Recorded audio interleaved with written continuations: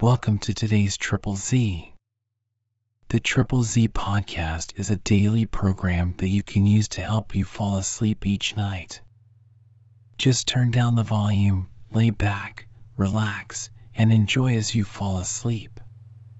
The Life and Achievements of Don Quixote de la Mancha is a Spanish epic novel by Miguel de Cervantes.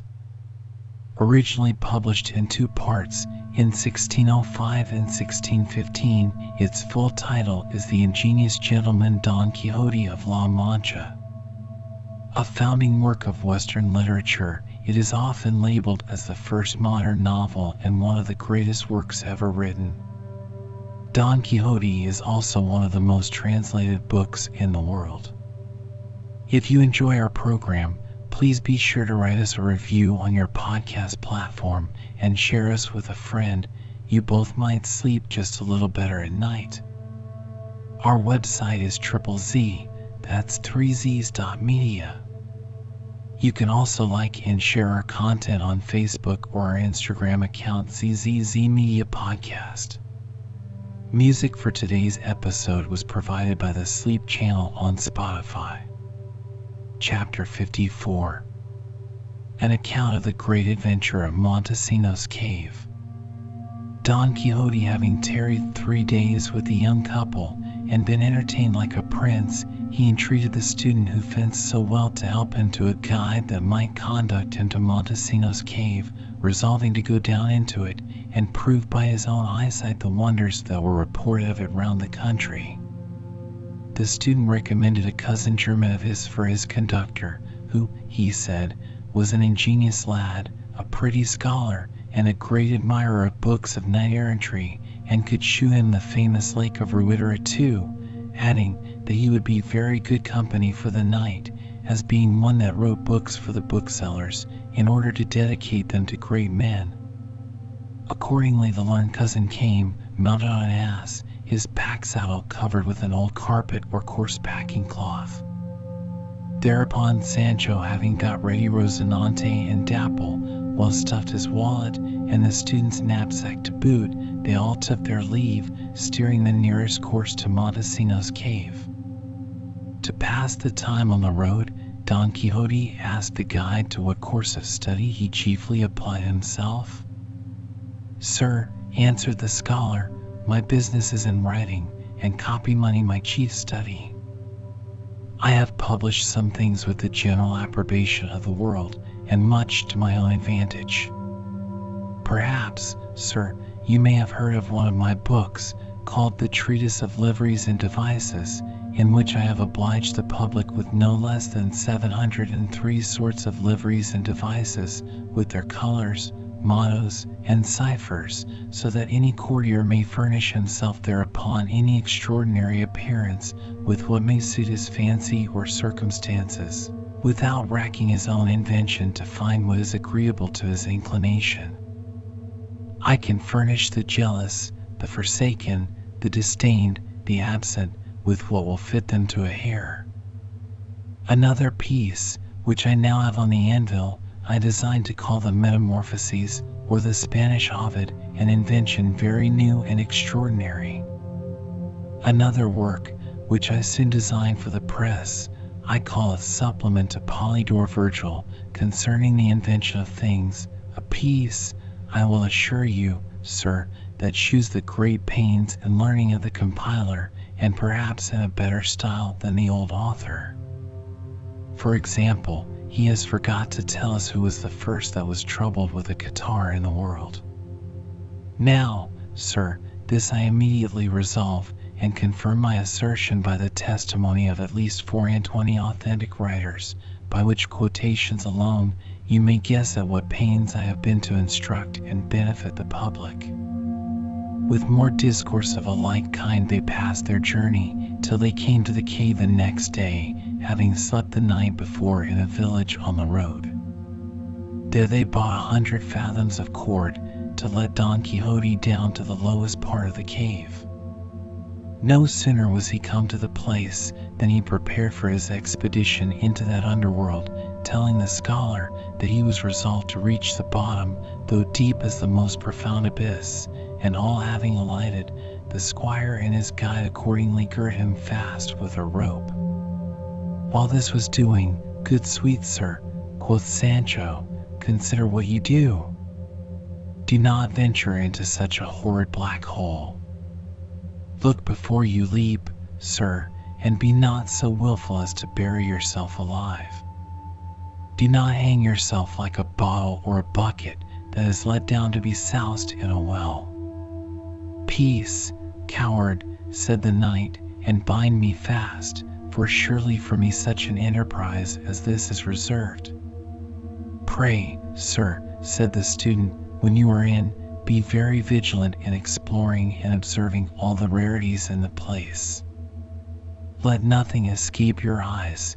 Perhaps you may discover there some things worthy to be inserted in my metamorphoses." "Let him alone," quoth Sancho. "He will go through with it. He will make a hog or a dog of it, I will warrant you." Don Quixote, being well bound, bethought himself of one thing they had forgot.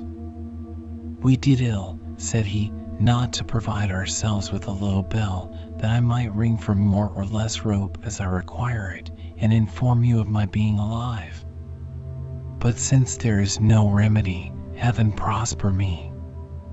Then kneeling down, he in a low voice recommended himself to the divine providence for assistance and success in an adventure so strange and in all appearance so dangerous. Then raising his voice, "O thou lady of my life," cried he, "most illustrious Dulcinea del Toboso, if the prayers of an adventurous absent lover may reach the ears of the far distant object of his wishes, by the power of thy unspeakable beauty, I conjure thee to grant me thy favor and protection in this plunge and precipice of my fortune. I am now going to engulf and cast myself into this dismal profundity, that the world may know nothing can be impossible to him who, influenced by thy smiles, attempts, under the banner of thy beauty, the most difficult task." This said, he got up again, and approaching the entrance of the cave, he found it stopped up with brakes and bushes, so that he would be obliged to make his way by force. Whereupon, drawing his sword, he began to cut and slash the brambles that stopped up the mouth of the cave, when, presently, an infinite number of crows and daws came rushing and fluttering out of the cave about his ears, so thick and with such impetuosity as almost struck him to the ground. He was not superstitious enough to draw any ill omen from the flight of the birds. Besides, it was no small encouragement to him that he spied no bats nor owls nor other ill-boding birds of night among them. He therefore rose again with an undaunted heart, and committed himself to the black and dreadful abyss. But Sancho and the student first gave him their benediction, and prayed for the knight's safe and speedy return. Don Quixote began to descend, calling for more rope, which they gave him by degrees, till his voice was drowned in the winding of the cave, and their cordage was run out. That done, they began to consider whether they should hoist him up again immediately or no. However, they resolved to stay half an hour, and then they began to draw up the rope, but were strangely surprised to find no weight upon it, which made them conclude the poor gentleman was certainly lost. Sancho, bursting out into tears, made a heavy lamentation, and fell hauling up the rope as fast as he could, to be thoroughly satisfied. But after they had drawn up about 80 fathoms, they felt a weight again, which made them take heart, and at length they plainly saw Don Quixote. "Welcome," cried Sancho to him, as soon he came in sight. "Welcome, dear master. I am glad you are come back again. We were afraid you had been pawned for the reckoning." But Sancho had no answer to his compliment, and when they had pulled the knight quite up, they found that his eyes were closed as if he had been fast asleep. They laid him on the ground and unbound him. Yet he made no sign of waking, and all their turning and shaking was little enough to make him come to himself. At last he began to stretch his limbs, as if he had waked out of the most profound sleep, and staring wildly about him, "Heaven forgive you, friends," cried he, for you have raised me from one of the sweetest lives that ever mortal led, and most delightful sights that ever eyes beheld. Now I perceive how fleeting are all the joys of this transitory life. They are but an imperfect dream, they fade like a flower, and vanish like a shadow. O ill-fated Montesinos! O Durandarte, unfortunately wounded! O unhappy Bellarma! O deplorable Guadiana! And ye the distressed daughters of Ruidera, whose flowing waters shew what streams of tears once trickled from your lovely eyes. These expressions, uttered with great passion and concern, surprised the scholar and Sancho, and they desired to know his meaning and what he had seen in that horrid dungeon. Call it not so, answered Don Quixote, for it deserves a better name, as I shall soon let you know. But first give me something to eat, for I am prodigiously hungry. They then spread the scholar's coarse saddlecloth for a carpet, and examining their old cupboard, the knapsack, they all three sat down on the grass, and eat heartily together, like men that were a meal or two behindhand. When they had done, let no man stir, said Don Quixote. Sit still, and hear me with attention. Chapter 55. Of the wonderful things which the unparalleled Don Quixote declared he had seen in the deep cave of Montesinos, the greatness and impossibility of which make this adventure pass for apocryphal. It was now past 4 in the afternoon, and the sun was opportunely hid behind the clouds, which, interposing between his rays, invited Don Quixote, without heat or trouble, to relate the wonders he had seen in Montesinos' cave.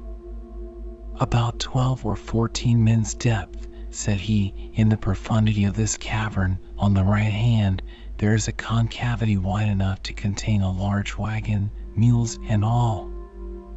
This place is not wholly dark, for through some chinks and narrow holes that reach to the distant surface of the earth, there comes a glimmering light. I discovered this recess, being already weary of hanging by the loins, discouraged by the profound darkness of the region below me, destitute of a guide, and not knowing whither I went, resolving therefore to rest myself there a while, I called to you to give me no more rope, but it seems you did not hear me. I therefore entered, and coiling up the cord, sat upon it very melancholy, and thinking how I should most conveniently get down to the bottom, having nobody to guide or support me. While I thus sat pensive and lost in thought, insensibly, without any previous drowsiness, I found myself surprised by sleep, and after that, not knowing how nor which way I wakened, I unexpectedly found myself in the finest and most delightful meadow that ever nature adorned with her beauties, or the most inventive fancy could ever imagine. Now, that I might be sure this was neither a dream nor an illusion, I rubbed my eyes, felt several parts of my body, and convinced myself that I was really awake, with the use of all my senses, and all the faculties of my understanding sound and active as at this moment. Presently I discovered a sumptuous palace, of which the walls seemed all of transparent crystal. The spacious gates opening, there came out towards me a venerable old man, clad in a sad-colored robe, so long that it swept the ground. On his breast and shoulders he had a green satin tippet, after the manner of those worn in colleges. On his head he wore a black Milan cap, and his broad hoary beard reached down below his middle. He had no kind of weapon in his hands, but a rosary of beads about the bigness of walnuts, and his credo beads appeared as large as ordinary ostrich eggs. The awful and grave aspect, the pace, the port and goodly presence of this old man, each of them apart, and much more altogether, struck me with veneration and astonishment. He came up to me, and, without any previous ceremony, embracing me close, "It is a long time," said he, "most renowned knight, Don Quixote de la Mancha, that we who dwell in this enchanted solitude have hoped to see you here, that you may inform the upper world of the surprising prodigies concealed from human knowledge in this subterranean hollow, called the Cave of Montesinos, an enterprise reserved alone for your insuperable heart and stupendous resolution. Go with me then, thou most illustrious knight, and behold the wonders enclosed within the transparent castle, of which I am the perpetual governor and chief warden, being the same individual Montesinos from whom this cavern took its name. No sooner had the reverend old man let me know who he was, but I entreated him to tell me, whether it was true or no, that, at his friend Durandart's dying request, he had taken out his heart with a small dagger the very moment he expired, and carried it to his mistress Bellerma, as the story was current in the world? It is literally true, answered the old gentleman, except that single circumstance of the dagger, for I used neither a small nor a large dagger on this occasion, but a well-polished poniard, as sharp as an awl. The venerable Montesinos, having conducted me into the Crystal Palace, led me into a spacious ground room, exceeding cool, and all of alabaster. In the middle of it stood a marble tomb that seemed a masterpiece of art. Upon it lay a knight extended all at length, not of stone or brass, as on other monuments, but pure flesh and bones. He covered the region of his heart with his right hand, which seemed to me very full of sinews, a sign of the great strength of the body to which it belonged. Montesinos, observing that I viewed this spectacle with surprise, "Behold," said he, "the flower and mirror of all the living and valiant knights of his age, my friend Durandarte, who, together with me and many others, of both sexes, are kept here enchanted by Merlin the British magician. Here, I say, we are enchanted, but how and for what cause no man can tell, though time, I hope, will shortly reveal it. But the most wonderful part of my fortune is this: I am as certain as that the sun now shines, that Durandarte died in my arms, and that with these hands I took out his heart, which weighed above 2 pounds, a sure mark of his courage, for, by the rules of natural philosophy, the most valiant men have still the biggest hearts. Nevertheless, though this knight really died, he still complains and sighs sometimes as if he were alive." Scarce had Montesinos spoke these words, but the miserable Durandarte cried out aloud, "Oh, cousin Montesinos, the last and dying request of your departing friend was to take my heart out of my breast with a poniard or a dagger, and carry it to Bellerma." The venerable Montesinos, hearing this, fell on his knees before the afflicted knight, and with tears in his eyes, "Long, long ago," said he, "Durandarte, thou dearest of my kinsmen, have I performed what you enjoined me on that bitter fatal day when you expired. I took out your heart with all imaginable care, and hasted away with it to France, as soon as I had committed your dear remains to the bosom of the earth. To confirm this truth yet farther, at the first place where I stopped from Roncesvalles, I laid a little salt upon your heart to preserve it, till I presented it into the hands of Bellerma, who, with you and me, and Guadiana your squire, as also Ruidera, the lady's woman, with her 7 daughters, her 2 nieces, and many others of your friends and acquaintance, is here confined by the necromantic charms of the magician Merlin, and though it be now above 500 years since we were first conveyed into this enchanted castle, we are still alive, except Ruidera, her daughters and nieces, who by the favor of Merlin, that pitted their tears, were turned into so many lakes, still extant in the world of the living, and in the province of La Mancha, distinguished by the name of the lakes of Ruidera. But now I have other news to tell you, which, though perhaps it may not assuage your sorrows, yet I am sure it will not increase them. Open your eyes, and behold in your presence that mighty knight, of whom Merlin the sage has foretold so many wonders, that Don Quixote de la Mancha, I mean, who has not only restored to the world the function of knight-errantry that has lain so long in oblivion, but advanced it to greater fame than it could boast in any former age.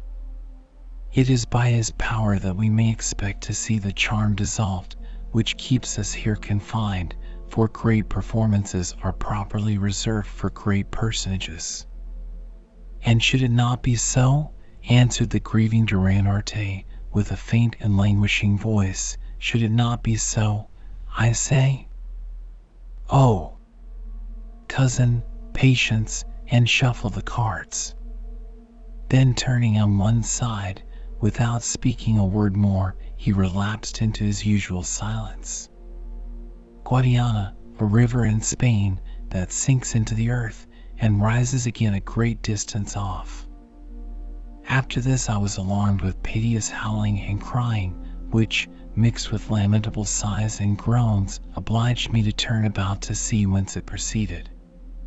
Then through the crystal wall I saw a mournful procession of most beautiful damsels, all in black, marching in two ranks, with turbans on their heads after the Turkish fashion, and last of all came a majestic lady, dressed also in mourning, with a long white veil that reached from her head down to the ground. Her turban was twice as big as the biggest of the rest. She was somewhat beetle-browed, her nose was flattish, her mouth wide, but her lips red, her teeth, which she sometimes discovered, seemed to be thin, but as white as blanched almonds. She held a fine handkerchief, and within it I could perceive a heart of flesh, so dry and withered that it looked like mummy. Montesinos informed me that the procession consisted of Durandarte's and Belerma's servants, who were enchanted there with their master and mistress, but that the last was Belerma herself, who with her attendants used 4 days in the week constantly thus to sing their dirges over the heart and body of his cousin, and that though Belerma appeared a little haggard at that juncture, occasioned by the grief she bore in her own heart, for that which she carried in her hand, yet had I seen her, before her misfortunes had sunk her eyes and tarnished her complexion, I must have owned that even the celebrated Dulcinea del Toboso, so famous in La Mancha and over the whole universe, could scarce have vied with her in gracefulness and beauty. Hold there, good Señor Don Montesinos, said I. You know that comparisons are odious, therefore no more comparing, I beseech you, but go on with your story. The peerless Dulcinea del Toboso is what she is, and the Lady Belerma is what she is, and has been, so no more upon that subject. I beg your pardon, answered Montesinos, Señor Don Quixote, I might have guessed that you were the Lady Dulcinea's knight, and therefore I ought to have bit my tongue off, sooner than to have compared her to anything lower than heaven itself. This satisfaction, which I thought sufficient from the great Montesinos, stifled the resentment I else had shown for hearing my mistress compared to Belerma. Nay, Mary, quoth Sancho, I wonder you did not give the old fellow a hearty kicking. How could you leave one hair on his chin? No, no, Sancho, answered Don Quixote, there is always a respect due to our seniors, though they be no knights, but most when they are such, and under the oppression of enchantment. However, I am satisfied that in what discourse passed between us, I took care not to have anything that looked like an affront fixed upon me. But, sir, asked the scholar, how could you see and hear so many strange things in so little time? I cannot conceive how you could do it. How long, said Don Quixote, do you reckon that I have been in the cave? A little above an hour, answered Sancho. That is impossible, said Don Quixote, for I saw morning and evening and morning 3 times since, so that I could not be absent less than 3 days from this upper world. Ay, quoth Sancho, my master is in the right, for these enchantments, that have the greatest share in all his concerns, may make that seem 3 days and 3 nights to him, which is but an hour to other people. "It must be so," said Don Quixote. "I hope, sir," said the scholar, "you have eaten something in all that time." "Not one morsel," replied Don Quixote, "neither have had the least desire to eat, or so much as thought of it all the while." "Do not they that are enchanted sometimes eat?" asked the scholar. "They never do," answered Don Quixote. "Do they never sleep neither?" said Sancho. "Never," said Don Quixote, "at least they never closed their eyes while I was among them, nor I neither." "This makes good the saying," quoth Sancho, "tell me thy company, and I will tell thee what thou art." "Troth, you have all been enchanted together. No wonder if you neither eat nor slept, since you were in the land of those that always watch and fast. But, sir, would you have me speak as I think, and pray do not take it in ill part, for if I believe one word of all you have said, what do you mean, friend?" said the student. "Do you think the noble Don Quixote would be guilty of a lie? And if he had a mind to stretch a little, could he, think you, have had leisure to frame such a number of stories in so short a time?" "I do not think that my master would lie neither," said Sancho. "What do you think then, sir?" said Don Quixote. "Well, truly, sir," quoth Sancho, "I do believe that this same cunning man, this Merlin, that bewitched or enchanted, as you call it, all that rabble of people you talk of, may have crammed and enchanted some way or other all that you have told us, and have yet to tell us, into your noddle." "It is not impossible but such a thing may happen," said Don Quixote, "though I am convinced it was otherwise with me, for I am positive that I saw with these eyes, and felt with these hands, all I have mentioned. But what will you think when I tell you, among many wonderful things, that I saw 3 country girls leaping and skipping about those pleasant fields like so many wild goats, and at first sight knew one of them to be the peerless Dulcinea, and the other 2 the very same we spoke to not far from Toboso? I asked Montesinos if he knew them.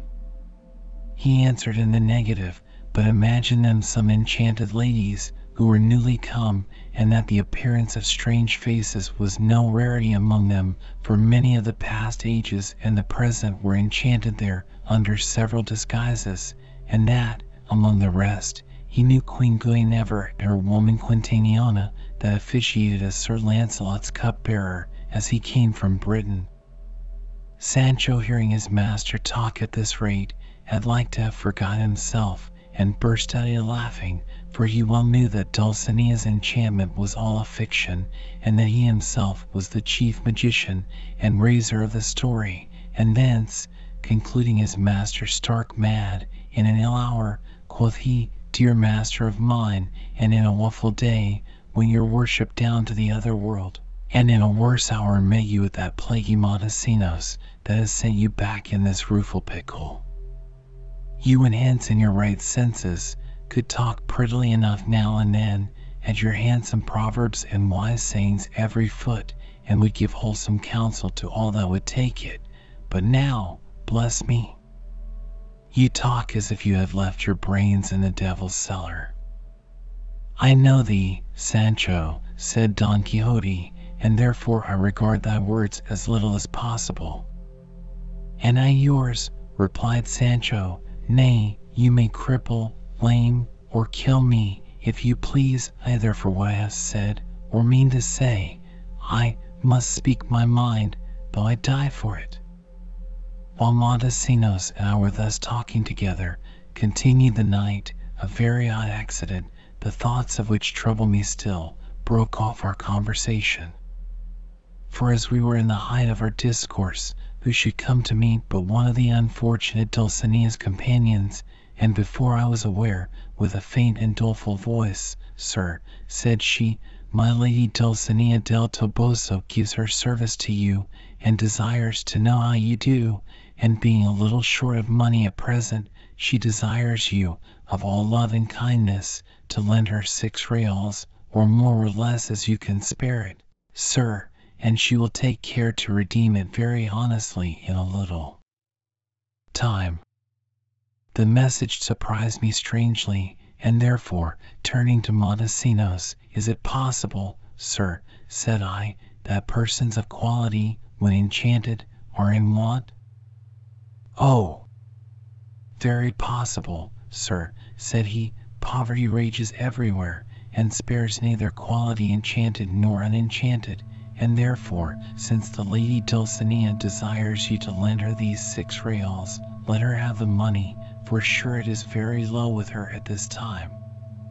"But my misfortune," said I, "is, that I cannot answer the full request, for I have but 4 reals about me, and that was the money thou gavest me the other day, Sancho, to distribute among the poor." However, I gave her all I had, and desired her to tell her mistress I was very sorry for her wants, and that if I had all the treasures which Croesus possessed, they should be at her service, and withal, that I died every hour for want of her reviving company, and made it my humble and earnest request that she would vouchsafe to see and converse with her captive servant and weather-beaten knight. "Tell her," continued I, "when she least expects it, she will come to hear how I made a vow, as the Marquis of Mantua did, when he found his nephew Baldwin ready to expire on the mountain, never to eat upon a tablecloth, and several other particulars, till he had avenged his death. So, in the like solemn manner will I swear never to desist from traversing the habitable globe, and ranging through all the 7 parts of the world, more indefatigably than ever was done by Prince Pedro of Portugal, till I have freed her from her enchantment." "All this and more you owe my mistress," said the damsel, and then, having got the 4 reals, instead of dropping me a curtsy, she cut me a caper in the air 2 yards high. "Who," exclaimed Sancho, "could ever have believed that these enchanters and enchantments should have so much power as to bewitch my master at this rate, and craze his sound understanding in this manner? Alas! Sir, for the love of heaven take care of yourself. What will the world say of you? Rouse up your dozing senses, and do not dote upon those whimsies that have so wretchedly cracked that rare headpiece of yours." "Well," said Don Quixote, "I cannot be angry at thy ignorant tittle-tattle, because it proceeds from thy love towards me. Thou thinkest, poor fellow, that whatever is beyond the sphere of thy narrow comprehension must be impossible, but, as I have already said, there will come a time when I shall give thee an account of some things I have seen below, that will convince thee of the reality of those I told thee now, the truth of which admits of no dispute."